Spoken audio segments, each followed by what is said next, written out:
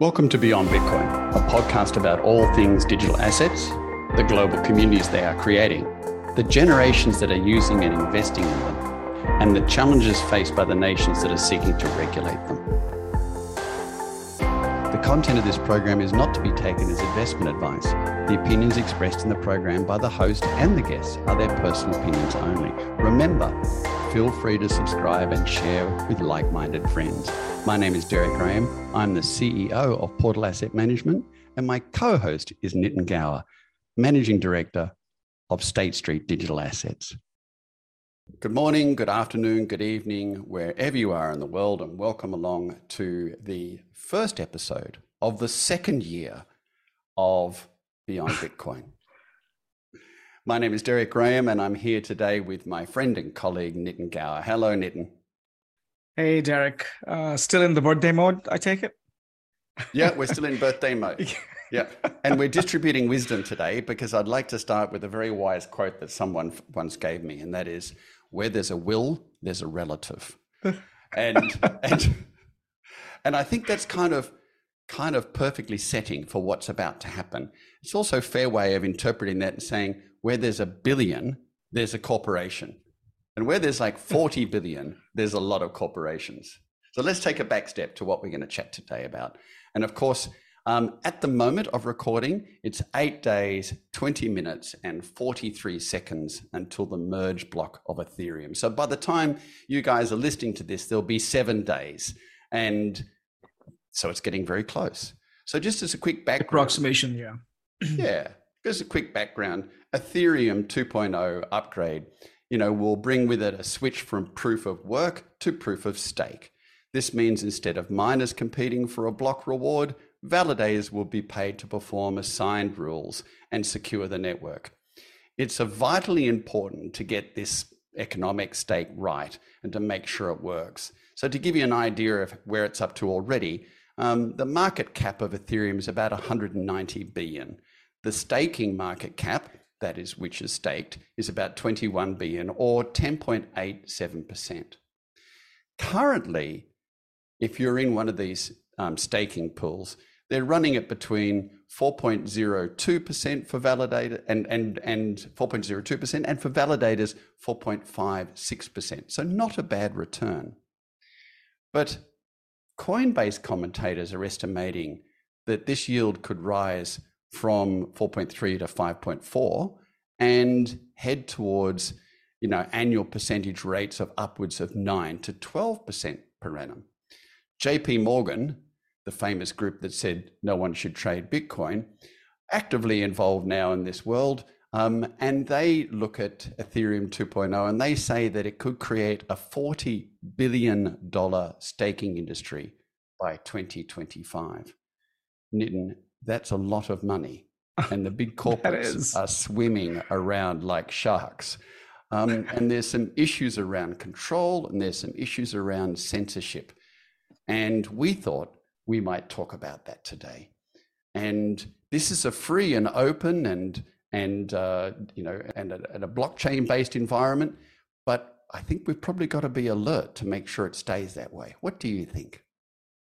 Yeah, no, I think while I'm researching this, and just like stablecoin once upon a time, there's so much activity happening around the merge that you need to have intellectual humility to not predict and not, just opine on things that can go right and that can go wrong.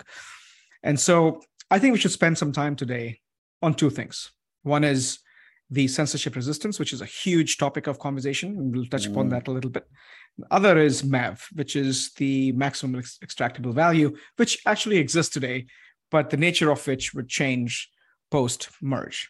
So let's jump on this, right? Ether merge, as we discussed in our last session on merge, has a lot of conversation, and I think we discussed this too. We discussed technical, economical, and legal issues and risks and opportunities that go with it.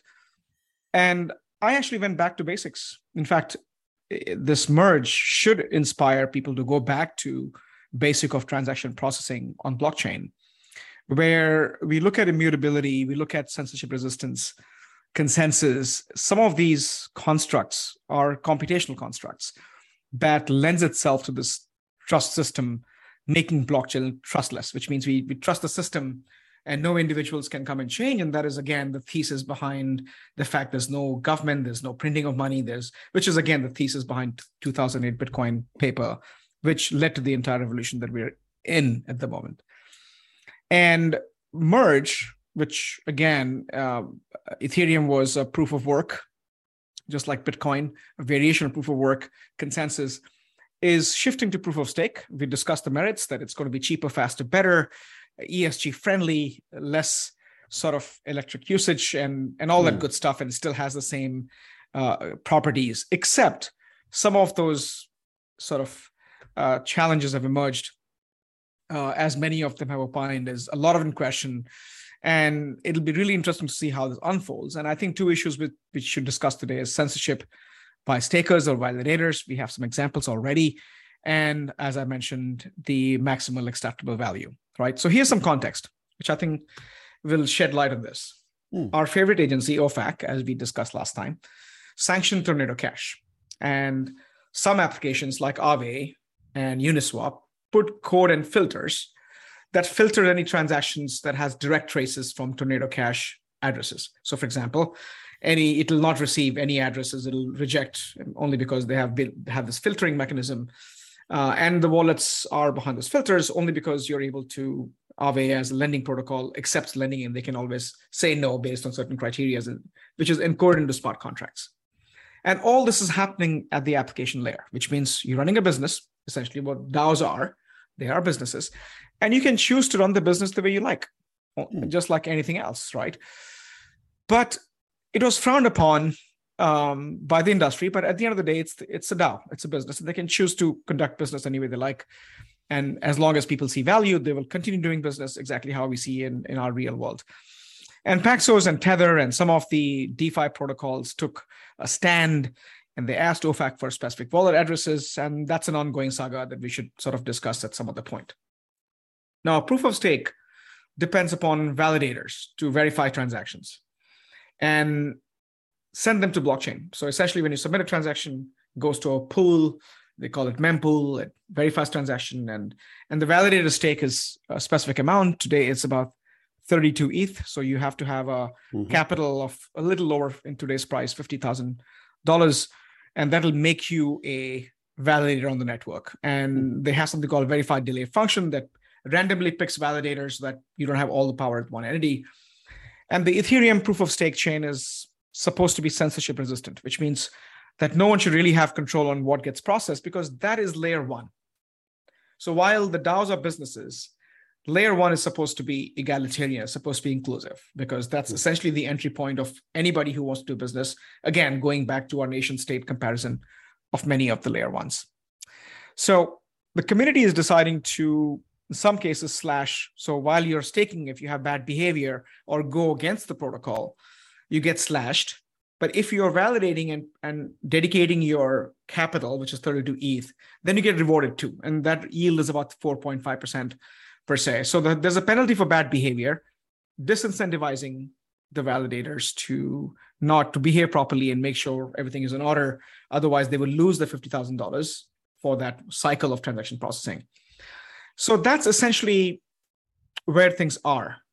Now, remember, validator's job is to take the transactions and provide sort of ordering services, and then eventually gets processed and written to blockchain. That's when the transaction is complete. And they have visibility. And if the question is, if protocols like Aave, who have already encoded this filtering mechanism in their application layer, what if the validators are able to do that for the OFAC addresses? Because that's layer one. It's a different equation altogether. Does that still preserve the status of Ethereum to be a censorship-resistant protocol? I'll pause here, Derek, to see if that made sense. And if you have any questions before we move on to some examples. That sort of tears me between the fact that really the Ethereum ecosystem should be a validating accounting system without any emotion or any view of what is correct and incorrect. They're just an accounting system. So one part says that that's the case. I can see them laying down rules associated with the validation process in regards to the the economics of return, because that's what makes the accounting system work. But for them to now interpret who should be transacted and should not be transacted is a new realm, and certainly one that seems to be outside a blockchain parameter for me. Now, as you say, with with the DEXs, they are a company. They can make that decision. The DAOs are essentially an affiliation of people that acts not dissimilarly to a company, and so they can make a decision of whether they want to validate these cloaked transactions or these fractionated and cloaked transactions that we discussed the other day. Organizations such as Bitcoin Laundry, as if you wonder what that was doing. And so I think the question is really, an accounting system shouldn't be validating or not validating according to a set of various government rules, because it's going to be pulled and pushed every which way, and that will lose its neutrality. That's my view in the process. But on the other hand, when it comes to Aave, etc., if they have a view that they don't want to validate those transactions, that's their moral and their financial view, in my view. What do you think? Yeah, no, absolutely. But there are a few underlying. So, for example, Coinbase today will allow institutions to stake Ethereum, and they will become validators of transactions, which means that you can have institutional grade, validation, which gives you again 4.5% yield. Doesn't seem like much, but it will get to MEV, which is a higher sort of return that you expect from that. And Coinbase verifies the transactions. It could be under the radar of OFAC. It's a public company, and it could essentially begin to do these things. And there was internal debates between, and Coinbase may have to adhere to it only because they are, a U.S. entity, and they are publicly sort of a public company, and they are under the jurisdiction of SEC. So it's hard for them not to comply with some of these areas. And then Ethermine, which I think collectively between Ethermine and Coinbase, you can imagine about close to 50%, which is a little less than half of capacity of validators exist. So that's a massive amount of concentration of power between two large entities. And Ethermine is the largest Ethereum mining pool today, and has announced a launch of staking service as the ETH merge shifts towards proof of stake. Now, it will enable users to earn interest on their ETH as they were staking it, which means you lock your ETH and you get your 4.5% or whatever. And it has today stopped processing Tornado Cash transactions, and it has committed to continue doing that post-merge. So my question then becomes twofold. One is, enormous amount of power. Vitalik himself has said that, I think whether it's in the passing or it's in Twitter sphere, I personally have not heard him say that, so don't quote me on that, Derek. But I think that was that if you are not in compliance with OFAC, and it's okay for a few of these entities to censor transactions. And I think that could be a risk to Ethereum in general, only because what gives a power to a few to start messing with transaction processing? What gives a power for a few to stop processing your transactions, especially if your business depends upon it, especially if your payments depends upon it? Let's say you are we begin to start using them for payments, and so you want to send this, your weekly earnings to your family, the reason why we are here and debating this. And for no knowledge of yours, this happened in the real world, this could happen in electronic world as well, somehow tainted with Tornado Cash. Next thing you know, you are not able to send your funds because of the concentration risk that many of these validators that impose. So many in crypto community are outraged at this development, as they argue that choosing which transaction to process goes against the core principle and ethos of any blockchain, leave it on Ethereum. And any network, any layer one network, is supposed to be open source, supposed to be truly decentralized and inclusive. And I think the debate is that if they start doing these things, then they dilute the value that Ethereum has accumulated over time, which I think today is collectively $110 billion worth of ecosystem, not to mention the various DeFi and DEXs that are sitting on top.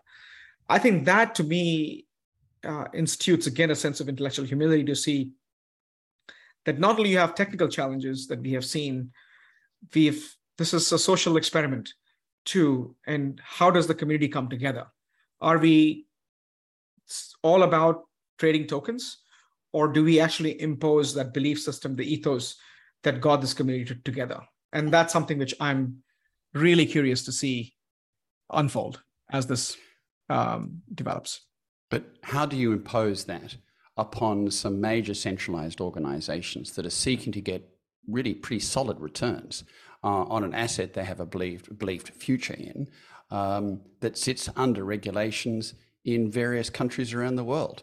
That's challenging because it's actually outside the world of blockchain. It is. And I think that's the challenge, that if Coinbase and some of these guys begin to do that, that's why you dilute the value. And I think that's what Solana and Cardano are waiting to see, because they're the other layer one protocols that are sitting on the sidelines waiting for, have been trying to compete with Ethereum for the longest time, and they're trying to find their edge because they have already begun the journey. In fact, their birth was with proof of stake. So they don't have to deal with the issue with merge. They have other problems, of course. Yes. Which I think is interesting from that perspective. And that, I think, to me, is a lot of conversation with many of the other layer ones to not only diss and hoping this happens and community ditches it. But I also think, to your point, Derek, there's a lot of money involved. And when that's the case, then there's a lot of motivation to see the system being preserved, exactly like our system today. And so I think it'll be interesting to see how community revolts. In bigger scheme of things, it's not a lot of money, but I think it's still, if there's a massive concentration risk, then many of these players will try to at least have semblance of some level of neutrality in the system. And that will, of course, hopefully be exposed simply because the transactions are transparent. But won't it simply be, the people that are wanting to validate on Tornado, etc., they'll just simply transact through validators that are based in, through different corporations or themselves in different countries. And so they'll be able to step straight around the US validators and straight around that sign. Yeah, but today the entire majority of hash value, because of, there's another equation, this is global macro and geopolitical. US is the only place where the energy equation to mining is still okay. Europe is completely untenable. India and many parts of Eurasia has energy cost structure issues. So a lot of mining and validation activity is actually happening in the US today. So there's another angle of that. Geothermal. Yeah, but still Iceland, I think many of these countries who are part of the entire apparatus, which is the FATF and BIS and everything, they will have to follow the OFAC guidelines. Otherwise, they would be deemed as high-risk countries. And so many of the businesses, including the mining rigs and the power businesses, have to adhere to OFAC rules.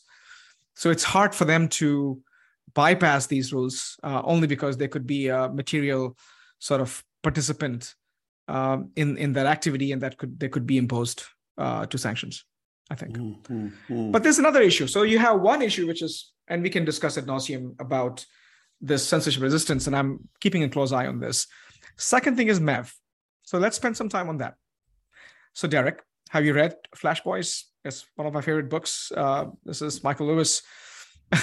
A lot of competition to get the faster data feeds to exchanges. We talked about this prior to the show. Yeah. High frequency trading may execute. So the whole idea there was, can I have these trading flow, close to exchanges where I had this high speed network, and if I can get a sub-second response time, I will have visibility into order book. I'll have visibility into the pending orders, and I can then manipulate that whole model by front running it or back running it, depending on to my advantage, and take advantage of it.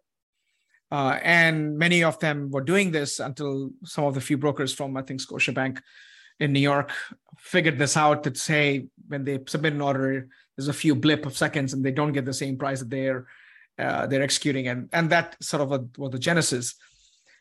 In TradFi, front running refers to traditional sort of publicly unavailable information, supposedly, about future purchases or sales. So the orders are coming in. That's essentially what front running is. And the maximum extractable value is, in context of front running, refers to the value that miners or validators can each earn by reordering transactions inside the block. So let's go back to miners and validators. And this happens today. The equation and the frequency may change drastically post merge. But miners and validator holds the power to prioritize and deprioritize, because what do? They basically have the pool, they pick the transaction of the pool, and they propose the block, and that's how they get rewarded. Now from mining, you have the validators, but the process remains the same. Now, if you remember, there was something called EIP 1559. This is the Ethereum proposal, which was meant to make gas fees more predictable. This is post CryptoPunks and many of the projects when gas fees was astronomical and no one could really make sense of it. So now they said we're going to make it deflationary, where some gas will be burned, and you would have a base fee which goes to, which goes towards the fact figuring out the congestion, and you'll have a tip. Tip essentially is the cost, is the reward that miners would make. And so the more tip you add, of course, it makes it more attractive for miners to prioritize your transactions, because they get paid faster and they get paid more than other transactions. Exactly. And that is one way to, and so what many of the miners and now validators will do is find the transaction that have the highest amount of tip. And they can reorder them. And so it doesn't really matter when you submit the transaction. If you have very low tip or under the limit fees, then chances are your transaction stuck in the pool until the conditions are favorable for that to be picked. It can be 1 day, 4 days, 10 days, 15 days. But if you have a high enough transaction, it could be processed right away. Well, it seems unfair. It's happening today. And mempool, which is the construct that keeps track of crypto transactions that are yet to be confirmed by the miners, which means they're not part of the ledger, acts as a buffer zone, like a waiting area. So when you submit transaction, goes to mempool, sits there. Now, what happens with MEV is, it happens on all blockchains, by the way, that support smart contracts. So it doesn't happen in Bitcoin. And that's, again, +1 for Bitcoin. And they talk about this all the time. The miners and validators send their bots, which go and scrounge these mempools to find sort of search for profit and transaction fees, and are in charge of like in many cases the validators are in charge of choosing and grouping transactions into blocks, and they have complete control over which transactions to pick from mempool and include in the blocks. I'll take a short pause in a minute, but you can see combination of how censorship resistance and this thing can give the validators some enormous amount of advantages in how they can control the ordering of your transactions, which is neither decentralized nor inclusive in nature to begin with. And I'll take a short pause. And like Flash Boys, I'm guessing, as their bots go through and look at that, they'll see the price that they're transacting. And so they'll be able to determine what the price movement is, and they'll be able to step in front of the price movement and do transactions. That's interesting, isn't it? Exactly. Yeah. And the thing is, there are different types of MEV. You have arbitrage, exactly what you mentioned, that I can buy and sell in the same transaction. We've seen that with flash loans. There are liquidation events happening. So you can have visibility in saying that if I'm running a validator pool, I have access to memory pools. I can begin to start selling before the transaction gets processed.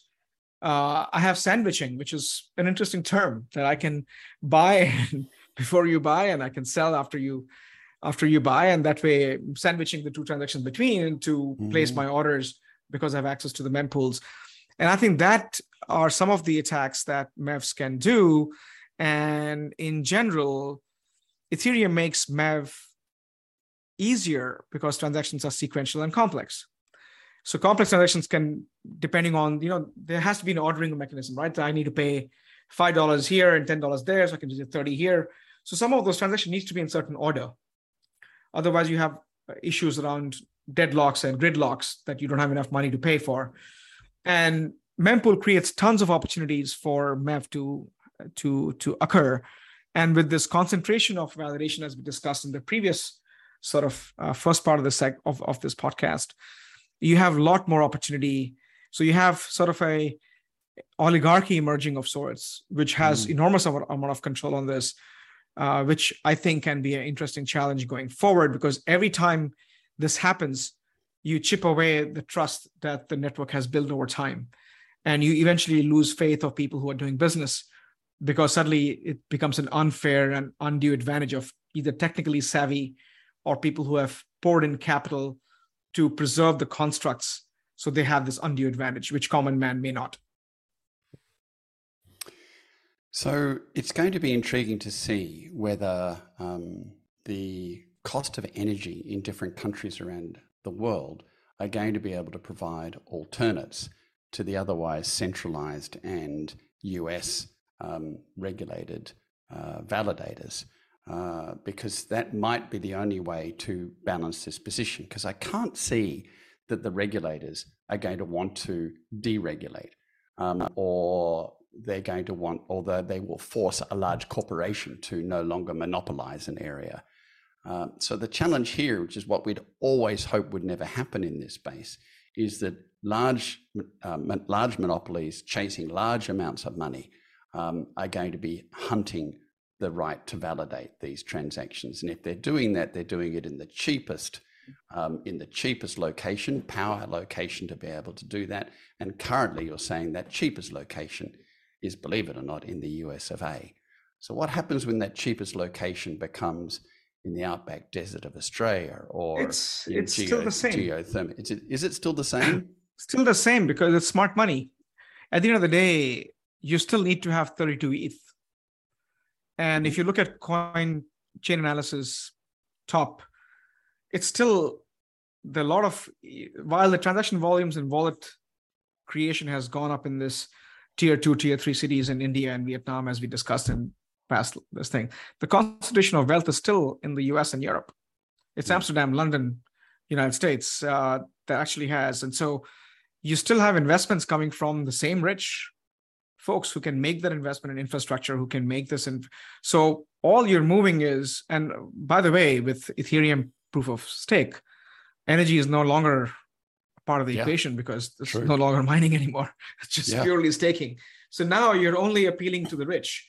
And for people who have 1Z, 2Z ETH, they get to earn 4.5%. And what's interesting in this whole equation is that validators, so 4.5 is not exactly the most attractive returns, especially now with interest rates going up every 45 days, as you may have seen. But I think the expectation from the MEV, which is extracting additional value out of this, is expected to be anywhere between 16 to 20%.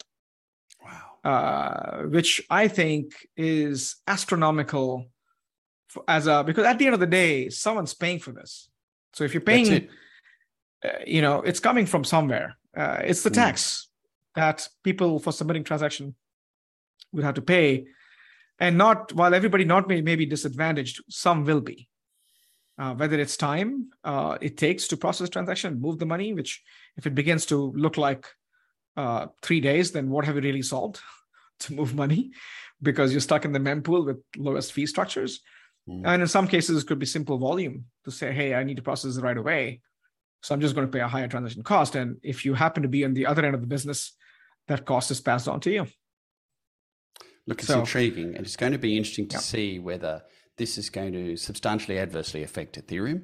And Ethereum ends up doing only major transactions like transferring of substantial financial transactions or house transactions or equivalent things, and the other proof of stake blockchains start taking over a position. I'm hoping that somewhere through this process, the better laissez-faire environment takes over and starts competing, and it forces the proof of stake transactions to reconsider their processes and reconsider how they're aggregated. We will see. That's just me looking on the bright side of this, because Ethereum, with its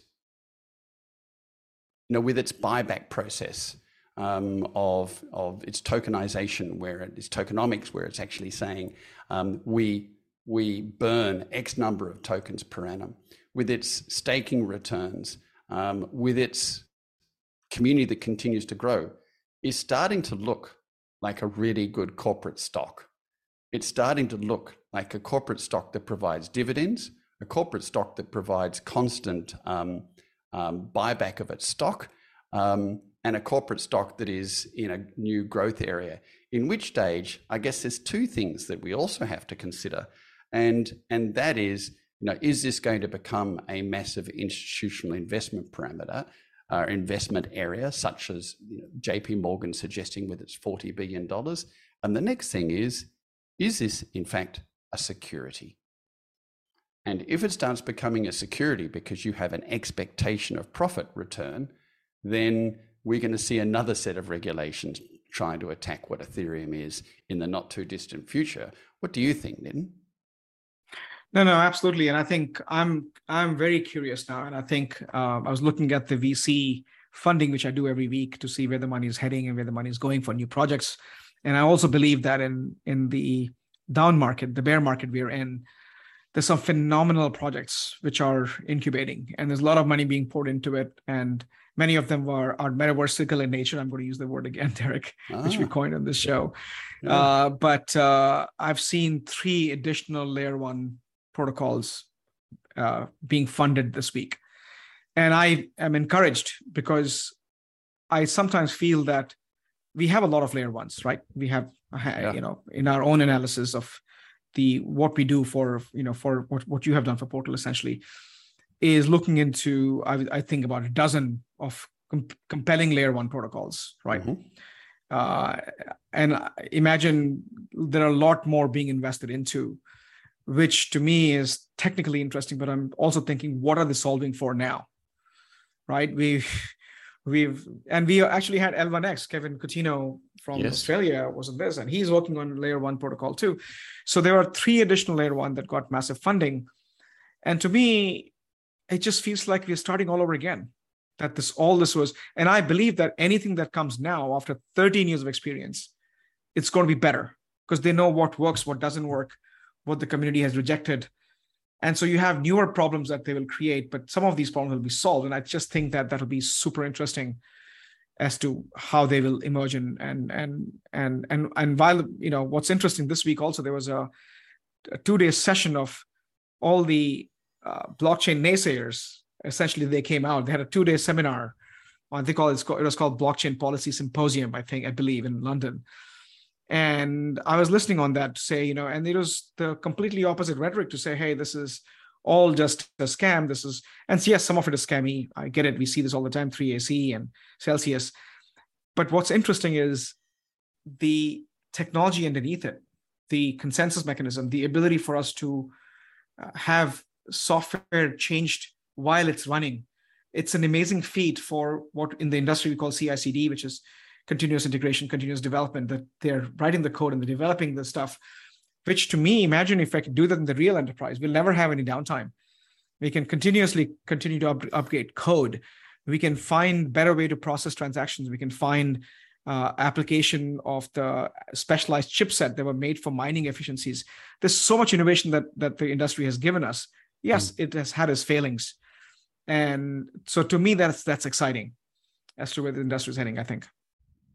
So it's going to be intriguing to see whether the world of capitalism and laissez-faire marketplaces is able to either adversely impact this massive community and this backbone of automated accounting systems, or whether it's actually going to solve the problem by virtue of supplying solutions at different countries around the world that will enable transactions that aren't restricted by regulations. So yet again, at the beginning of it, where there's a will, there's a relative, and where there's a billion, there's a corporation. And so now there's a lot of billions appearing. The corporations are all starting to take this seriously. I really think this is a stay tuned situation. Let's keep an eye on it along the way and report back to our listeners. Thanks, Nitin, for another really fascinating exercise. Yeah, and before you go, Derek, I know we've had 1 year anniversary and we're all stoked about what's to come next year, better quality, better speakers. Since we are wearing black, should we call this two men in black and crypto, or should we have 2 men and crypto? Should we change the name, or are you okay with Beyond Bitcoin? Or maybe we should just wear black on days we're not sure about the future. You know what I mean? We can just swap it from white to black. On days we're extremely elated about the technology, what it's doing, we can wear white. And on days we think the government's closing in, we'll be wearing black. Anyway, always good chatting with you, Derek. Indeed. Good on you, Nitin. See you next week. Yeah, bye. We hope you enjoyed our weekly conversation. If you have any questions, comments, or suggested topics, please contact Nitin Gower or myself on the emails displayed here or via our LinkedIn profiles. Feel free to subscribe and share with like-minded friends. Stay well, inquisitive, and engaged. See you next week.